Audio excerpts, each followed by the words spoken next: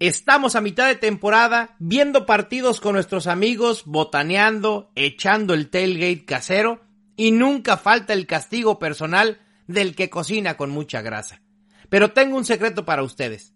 Si son los próximos en hostear un domingo de americano en casa, cocinen con capullo, el aceite que conserva el sabor íntegro de las alitas, las cebollitas, papas, vegetales y hasta las deliciosas costillitas barbecue, aún en altas temperaturas.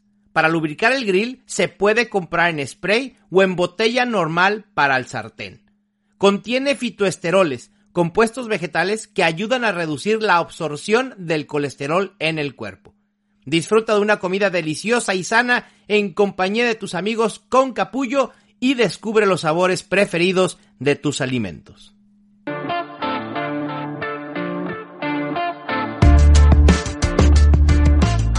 Bienvenidos al Estadio Fantasy Podcast, yo soy Mauricio Gutiérrez, analista de Fantasy Football. Casi concluimos ya la semana 13 de temporada regular y estamos ya a nada de llegar a los playoffs de Fantasy Football. Vamos con las notas y reacciones que dejó esta semana, empezando por los quarterbacks. Y aquí quizá había cierto entusiasmo con Deshaun Watson. La realidad es que su regreso, o el primer juego desde su regreso después de casi 2 años de inactividad, fue bastante pobre. Completó 12 pases completos en 22 intentos, 131 yardas, no anotó ningún touchdown, lanzó una intercepción, solo 6 acarreos, 21 yardas terrestres. Habíamos dicho que al quarterback de los Browns le iba a costar trabajo producir en lo que entraba en ritmo. Y obviamente estas no son buenas noticias para las opciones aéreas de los Browns, específicamente a Amari Cooper. Habrá que ver qué sucede en las próximas semanas, pero pues sí, creo que vamos a tener que bajar en rankings a Amari Cooper, por lo menos en el siguiente juego de los Browns. Quien ha estado bastante productivo, o al menos solvente, ha sido Mike White. Y sinceramente me ha sorprendido. 2 semanas consecutivas siendo quarterback top 10. En la semana 12 produjo casi 25 puntos fantasy y terminó como el quarterback 6. En la semana 13, 17.46 puntos y terminó como el quarterback 9. Lo mejor de Mike White es que su calendario en playoffs de fantasy es muy favorable. Enfrenta a Detroit, enfrenta a los Jaguars y en la semana 17 va de visita a Seattle. Así que creo que es un quarterback que hay que tener en la mira. Si alguien acaba de perder a Lamar Jackson, a Jimmy Garoppolo. Y hablando de Lamar Jackson, Tyler Huntley pues se vio medianamente bien. Y creo que se vio exactamente en el rango en el que se había visto la temporada pasada. En 5 juegos promedió 16.82 puntos fantasy por juego. Ahora, en esta semana 13, produjo 15.58. Es un quarterback, no voy a decir similar a Lamar Jackson, porque el talento de Lamar Jackson es obviamente bastante superior, pero sí en el estilo de juego. Y Tyler Huntley puede generar esas yardas terrestres que le pueden dar un piso bastante estable en fantasy fútbol, ¿no? Esos 15, 16 puntos regularmente los va a tener sin esperar, obviamente, estos juegos de explosión. Aunque tuvo un juego de explosión con más de 30 puntos el año pasado, pero no fue la constante. Eso es la realidad. Así que ahí está las notas y reacciones de quarterbacks. Pasando a los running backs, Tony Pollard, sea o no sea el running back principal, creo que ya el debate de si es el running back principal en los Cowboys o no, debe de quedar de lado. ¿Qué más da? Tony Pollard encuentra maneras de producir independientemente del volumen que le den los Cowboys. Semana 8, 33.7 puntos. Semana 10, 21.8. Semana 11, 36.9. Sí, la semana 12 es la excepción, 8.1 puntos fantasy, pero ahora nuevamente en la semana 13, 24.6 puntos fantasy. Tony Pollard está siendo un league winner auténtico. Y miren que la utilización, la verdad es que sí me sorprendió que solo tuviera un 38% de toques, pero aún así, insisto, puede producir. Quien está de regreso es DeAndre Swift. Jugó en el 51.4% de snaps, y esa es la primera vez que juega al menos un 50% de snaps desde la semana 8, y tuvo 14 acarreos. Y esta es la segunda ocasión en la temporada que supera los 7 acarreos. La última vez que tuvo más de 7 acarreos de DeAndre Swift antes de la semana 13 fue en la semana 1 cuando tuvo 15. Fue líder entre running backs de Detroit con toques con 55%. Y creo que es válido decir que DeAndre Swift está de regreso. Me gusta que los Lions le hayan dado, si bien no la titularidad, pero sí la mayoría de los toques, aunque Jamal Williams seguirá siendo el running back en línea de gol. Pero también hay que limitar expectativas con Jamal Williams, porque este volumen de DeAndre Swift puede topar su techo.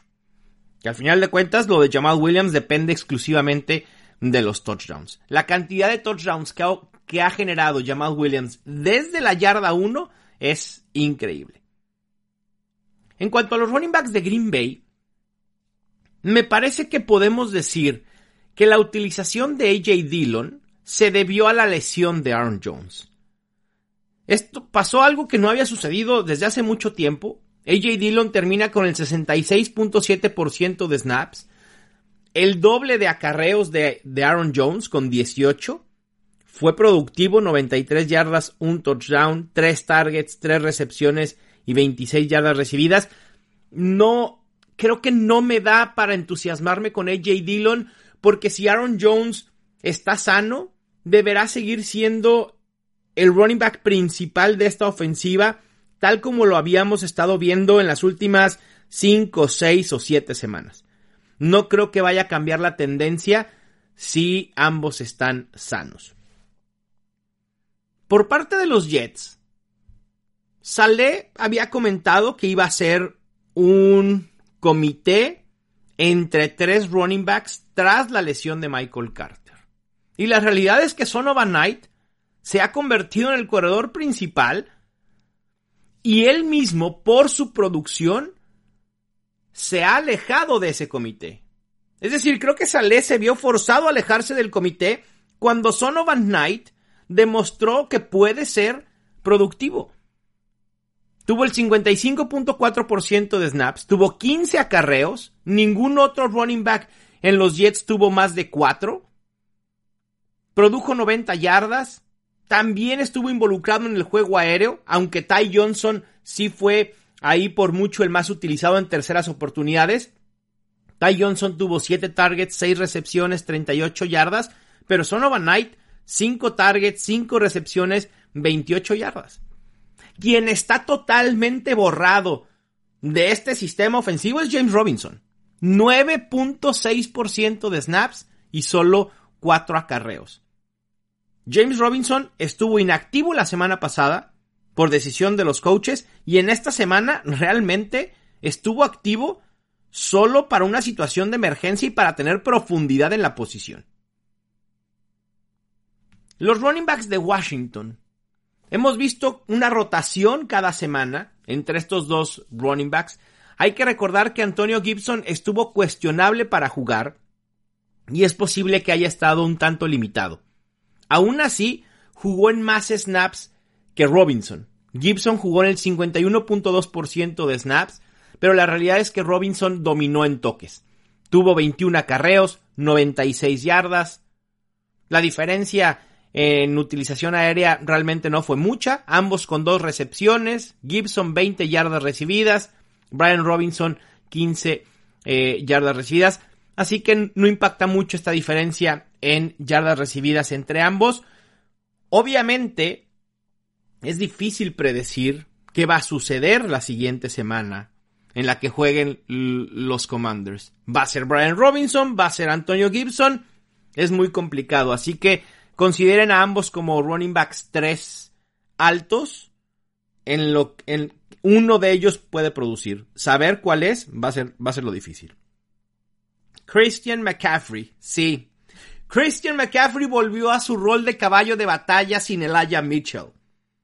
De verdad creí por un momento que los 49ers iban a volverlo a limitar y a utilizar o a Jordan Mason, o a Tyrion Davis-Price, o a Tevin Coleman, o a los tres con tal de limitar a Christian McCaffrey. Pero la realidad fue otra. McCaffrey jugó en el 81% de snaps, tuvo el 68% de los toques, que fueron 17 acarreos y 8 recepciones, 146 yardas totales, un touchdown, 28.6 puntos fantasy. Por su parte, Jordan Mason, que fue el otro running back utilizado en esta ocasión, jugó en el 31% de snaps y tuvo el 22% de los toques. Creo que esto puede regresar de alguna manera el entusiasmo por Christian McCaffrey. Sin embargo, obviamente lo que sucede con el quarterback Jimmy Garoppolo hace cuestionarnos nuevamente el upside que pueda tener este running back, porque la ofensiva de los 49ers obviamente recibe un golpe muy fuerte. Yo no creo que con Purdy puedan hacer lo mismo que hacían con Jimmy Garoppolo. Sí, el sistema de Shanahan es muy bueno y puede producir no cualquier quarterback, pero muchos quarterbacks pueden producir en esta ofensiva. Y que esto obviamente signifique un festín fantasy para las opciones a su alrededor. Lo que puede conseguir Deebo Samuel en yardas después de la recepción, el mismo Christian McCaffrey. En zona de gol tienes a alguien tan imponente como George Kittle. O sea, obviamente tener esas armas ayuda. Pero la ofensiva de 49ers recibe un golpe muy, muy fuerte en cuanto a expectativas se refiere. Me parece que los números de Purdy esta semana, si bien no son malos, son un espejismo. Yo no esperaría algo así todas las semanas. Así que habrá que ver qué sucede con esta ofensiva. Isaiah Pacheco en las últimas 2 semanas es el caballo de batalla de la ofensiva de los Chiefs. 75% de snaps, 68% de los toques y está promediando 15.9 puntos fantasy por juego. Así que bien, Isaiah Pacheco es una opción sólida de un running back 2 bajo. Quisiera decir con upside, pero no lo veo. Obviamente puede llegar algunas semanas en las que llegue la explosión de Isaiah Pacheco debido a touchdowns y estando ligado a la ofensiva de los Chiefs es posible, pero no lo veo muy probable. O más bien creo que sería la excepción en las semanas subsecuentes. Y luego tenemos 2 situaciones que de verdad es como para decir por qué, en qué momento, que cambia la tendencia que habíamos visto. En un caso, una tendencia que si bien solo lo vimos la semana pasada, pero creímos que se podía mantener. Y en el segundo de los casos, una tendencia que venía desde hace varias semanas. Uno es Cam Akers y Kyren Williams. Los Rams me parece que no tienen idea de qué quieren hacer, que están experimentando. Y entonces la semana pasada le dieron el 70.4% de snaps y el 63.6% de toques a Kyren Williams. Un Kyren Williams que la verdad es que no demostró absolutamente nada. Pero a ver, tampoco le puedes exigir a un running back que produzca cuando tiene una línea ofensiva tan mala de enfrente. Pero luego ves lo que hace Cam Akers esta semana. Es decir, los Rams cambiaron totalmente el plan de juego al darle el 73% de snaps y el 86% de los toques a Cam Akers. ¿Será que los Rams vieron suficiente de Kyren Williams en semana 12 para saber que no es un running back que pueden confiar a futuro? Y por eso hicieron la modificación y ahora Cam Akers es no solo el más utilizado, sino un auténtico caballo de batalla. ¿Limitaría expectativas con Cam Akers? Porque los Rams la próxima semana pudieran instaurar un comité 50-50, pudieran utilizar más a Kyren Williams, ¿no? Están desafiando cualquier lógica. Obviamente vale la pena tener a Cam Akers especulativamente en nuestros equipos, en la banca, para ver qué sucede. Pero ¿quién va a confiar en Cam Akers? ¿Quién va a confiar en Kyren Williams? ¿Quién va a confiar en alguna opción de los Rams en este momento? Y el otro es Jeff Wilson. ¿Cómo por qué? ¿Cómo por qué los Dolphins, después de que en la primer semana, a partir de la primer semana, desde el primer día que llegó Jeff Wilson a los Dolphins, lo hicieron el running back principal y por momentos caballo de batalla?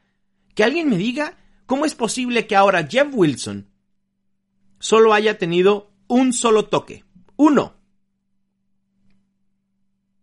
Jugó solo en el 37.8% de snaps.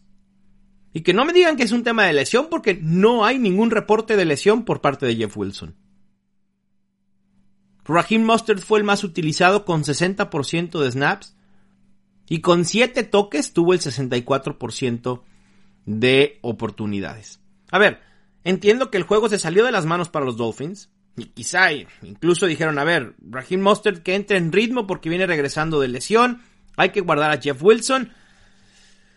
Pero al final de cuentas, es decir, si algo así vuelve a suceder en los Dolphins, tenemos que preocuparnos por Jeff Wilson. Porque si hay otro juego en el calendario en el que prevamos que pueda salirse de control para los Dolphins para mal, cuidado, Porque Jeff Wilson, de ser un running back 2 medio sólido, puede ser un running back 3 alto, muy volátil. Qué ganas de complicarnos más en fantasy fútbol, pero bueno, es con lo que tenemos que lidiar normalmente.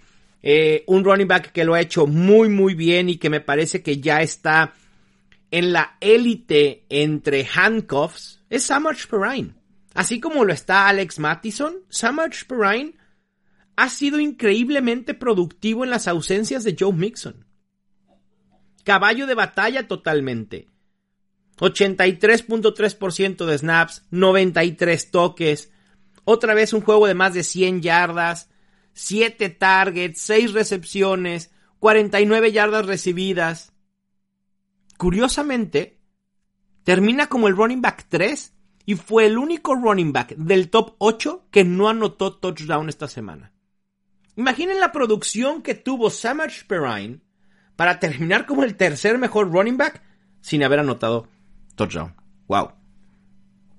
Vamos a ver una vez que regrese Joe Mixon si Samaje Perine, después de estas 2 semanas tan buenas, forza una especie de comité. Sinceramente lo dudo, porque los Bengals han sabido siempre qué tienen en Samaje Perine, y cuando Joe Mixon ha estado activo, le dan ese rol de caballo de batalla. Y yo esperaría exactamente eso.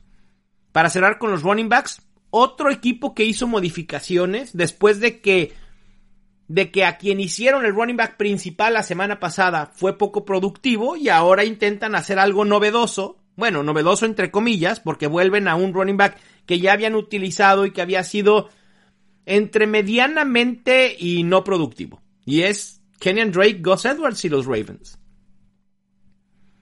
Gus Edwards, que de verdad quedó a deber, pero la utilización la semana pasada fue algo que nos pudiera haber entusiasmado. Pero no. Kenyan Drake termina con el 47.8% de snaps.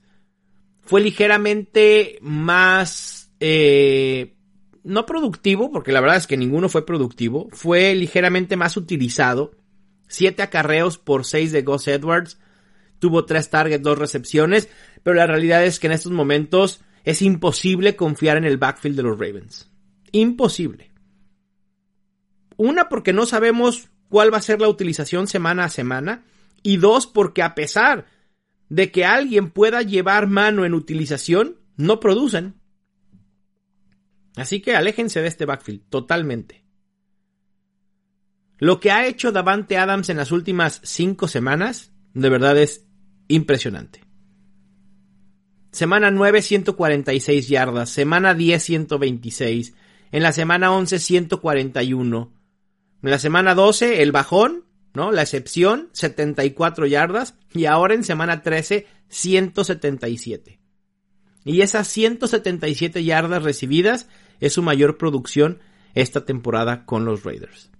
Davante Adams ha demostrado que independientemente de tener que aprender un nuevo esquema ofensivo e independientemente de no tener a Aaron Rodgers o a un quarterback élite, puede producir como un wide receiver élite porque lo es. Punto. Así de sencillo. Davante Adams nos ha demostrado que es uno y sigue siendo uno de los wide receivers más talentosos en la NFL en estos momentos. Estábamos esperando el regreso de Jameson Williams con los Lions y la realidad es que los reportes fueron ciertos. Jugó de manera pero muy limitada. Jugó en el 10.8% de snaps, recorrió ruta en un 4.65% de oportunidades, tuvo un target, 0 recepciones.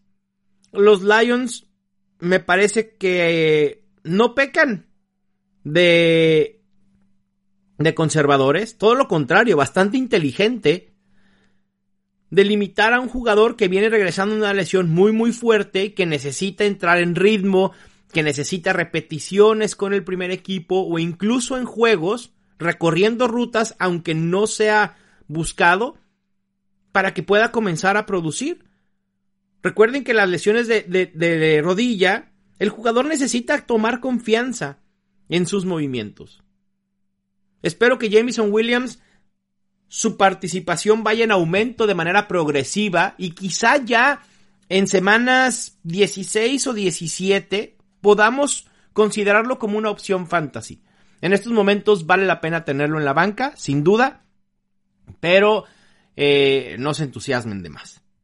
Con quien sí hay que entusiasmarnos y bastante es con el novato Garrett Wilson. Garrett Wilson puede resultar ser el Amon-Ra St. Brown del año pasado, con ese cierre espectacular que hizo ganar muchísimas ligas. Es el claro número 1 en esta ofensiva. La semana pasada recorrió ruta en el 90% de oportunidades, tuvo 15 targets, fue la mayor cantidad de targets en su carrera y fue el líder de los Jets, 8 recepciones como líder en el equipo, y 162 yardas recibidas, la mayor cantidad en su carrera y también líder del equipo. Los números de Garrett Wilson van en aumento. Quizá ya llegaron a un techo, a estabilizarse. No vamos a ver semanas de más de 162 yardas de Garrett Wilson, pero sí podemos ver semanas constantes entre 90 y 110 yardas y por ahí un touchdown de vez en cuando. Y eso es rangos de un wide receiver top 15. La muestra es corta, pero ya en 2 juegos con Mike White como quarterback titular ha generado 20 puntos fantasy. Al menos 20 puntos fantasy. Así que Garrett Wilson puede ser un league winner. La racha en la que está la ofensiva de Seahawks, bueno, Geno Smith en específico, hace de Tyler Lockett y DK Metcalf opciones muy sólidas. De las semanas 8 a la 13, ambos son wide receivers top 12. ¿Quién imaginó que esta dupla podía generar ambos números de top 12? Imaginamos que Mike Evans o Chris Godwin, Jamar Chase o T. Higgins, pero nunca Tyler Lockett y DK Metcalf. Metcalf tuvo una gran semana y Lockett lo mismo. Números muy similares. 9 recepciones para Lockett, 128 yardas y un touchdown. Metcalf, 8 recepciones, 127 yardas y una anotación. Y la racha de touchdowns de Tyler Lockett continúa. 5 juegos consecutivos anotando un touchdown. Hace un momento comparé a Garrett Wilson con Amon-Ra St. Brown, que podía ser un league winner. Bueno, Amon-Ra St. Brown es el Amon-Ra St. Brown, así de fácil, de este año. Porque Amon-Ra St. Brown está replicando lo que hizo el año pasado, pero ahora en una temporada completa. Y sus últimas 4 semanas son impresionantes. Ha generado al menos 20 puntos fantasy en 3 de sus últimos 4 juegos. En esos 3 de 4 tiene al menos 10 targets, ha generado al menos 114 yardas en 3 de los últimos 4 y ha anotado 3 touchdowns en las últimas 2 semanas. De semanas 10 a la 13, es el wide receiver 2 en puntos fantasy totales, solo por debajo de Davante Adams. Así de impresionante ha sido la producción de Amon-Ra St. Brown. Hace un momento hablábamos de la racha de touchdowns de Tyler Lockett. Otro que está enrachado en anotaciones es Christian Watson. Ha anotado 7 touchdowns en las últimas 4 semanas. Es un número ridículo. 7 touchdowns en las últimas 4 semanas. Anotó 3, luego anotó 2, ha anotado 1 y 1. ¡Wow! Hay que considerar a Christian Watson como un wide receiver 2 sólido, ¿eh? Me gustaría ver un poquito más de participación de su parte para que no dependa tanto de los touchdowns, pero así como Jamal Williams es una máquina de touchdowns, en estos momentos Christian Watson es una máquina de touchdowns. Y en este mismo lapso, decíamos de las últimas 4 semanas, donde Davante Adams es el wide receiver 1, Amon-Ra es el wide receiver 2, Christian Watson es el tercer wide receiver más productivo en fantasy. Sabíamos que la venganza de A.J. Brown iba a llegar. Era obvio. La defensa secundaria de los Titans es terrible. Y A.J. Brown cumplió su revancha. Se vengó totalmente de los Titans. 10 targets, 8 recepciones, 119 yardas, 2 touchdowns. Pero además, no solo aprovecharon un enfrentamiento favorable. ¿Se acuerdan que la semana pasada les dije que la lesión de Dallas Goedert iba a impactar positivamente en tener una estabilidad en volumen para A.J. Brown y Devonta Smith? Justo eso sucedió. Ambos recorrieron rutas en un 93%. Devonta Smith terminó con 2 targets menos, 8. 3 recepciones menos con 5. Pero también produjo 100 yardas y también anotó touchdown. Me gusta mucho el panorama de estos dos wide receivers para lo que resta del año, sin duda. Pasando a los tight ends, que no hay mucho de qué hablar, creo que podemos rescatar lo que hizo Greg Dulcich. Había tenido un bajón bastante considerable.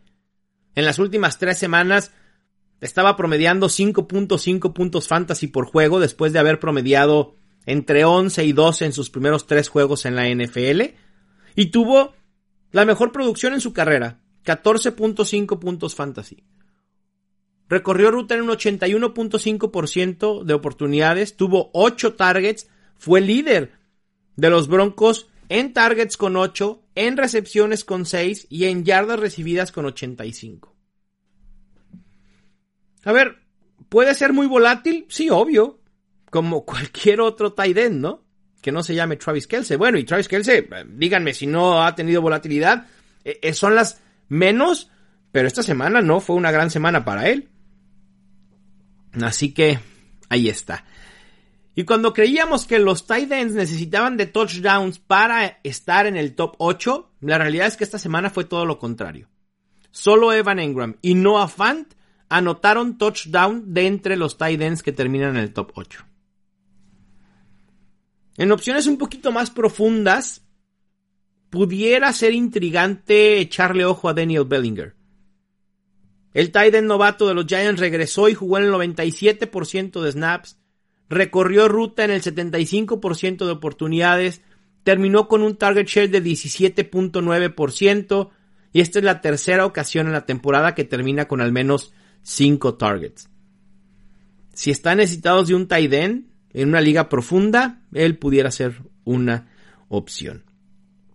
Las actuaciones que son trampa, que creo que produjeron, pero es un espejismo, el quarterback Taylor Heinicke de los Commanders, el running back Cam Akers, los wide receivers Alec Pierce, Jahan Dotson, Isaiah Hodgins, Trent Sherfield y los tight ends Mecole Pruitt y Connor Hayward. Terminan en el top 12, top 15, tuvieron un target cada uno. Por favor, no se vayan con la finta. Y en cuanto a lesiones, pues habrá que estar al pendiente del quarterback Lamar Jackson. Ya sabemos que lamentablemente Jimmy Garoppolo se perderá el resto de la temporada. Los running backs Kenneth Walker, que se estará haciendo pues pruebas médicas de ese tobillo. Vamos a ver si logra evitar perderse algunas semanas. Hay que estar al pendiente. El running back Aaron Jones, los wide receivers Cortland Sutton, Treylon Burks y el tight end Hayden Hurst. Les mando un fuerte abrazo. Yo soy Mauricio Gutiérrez y esto fue el Estadio Fantasy Podcast.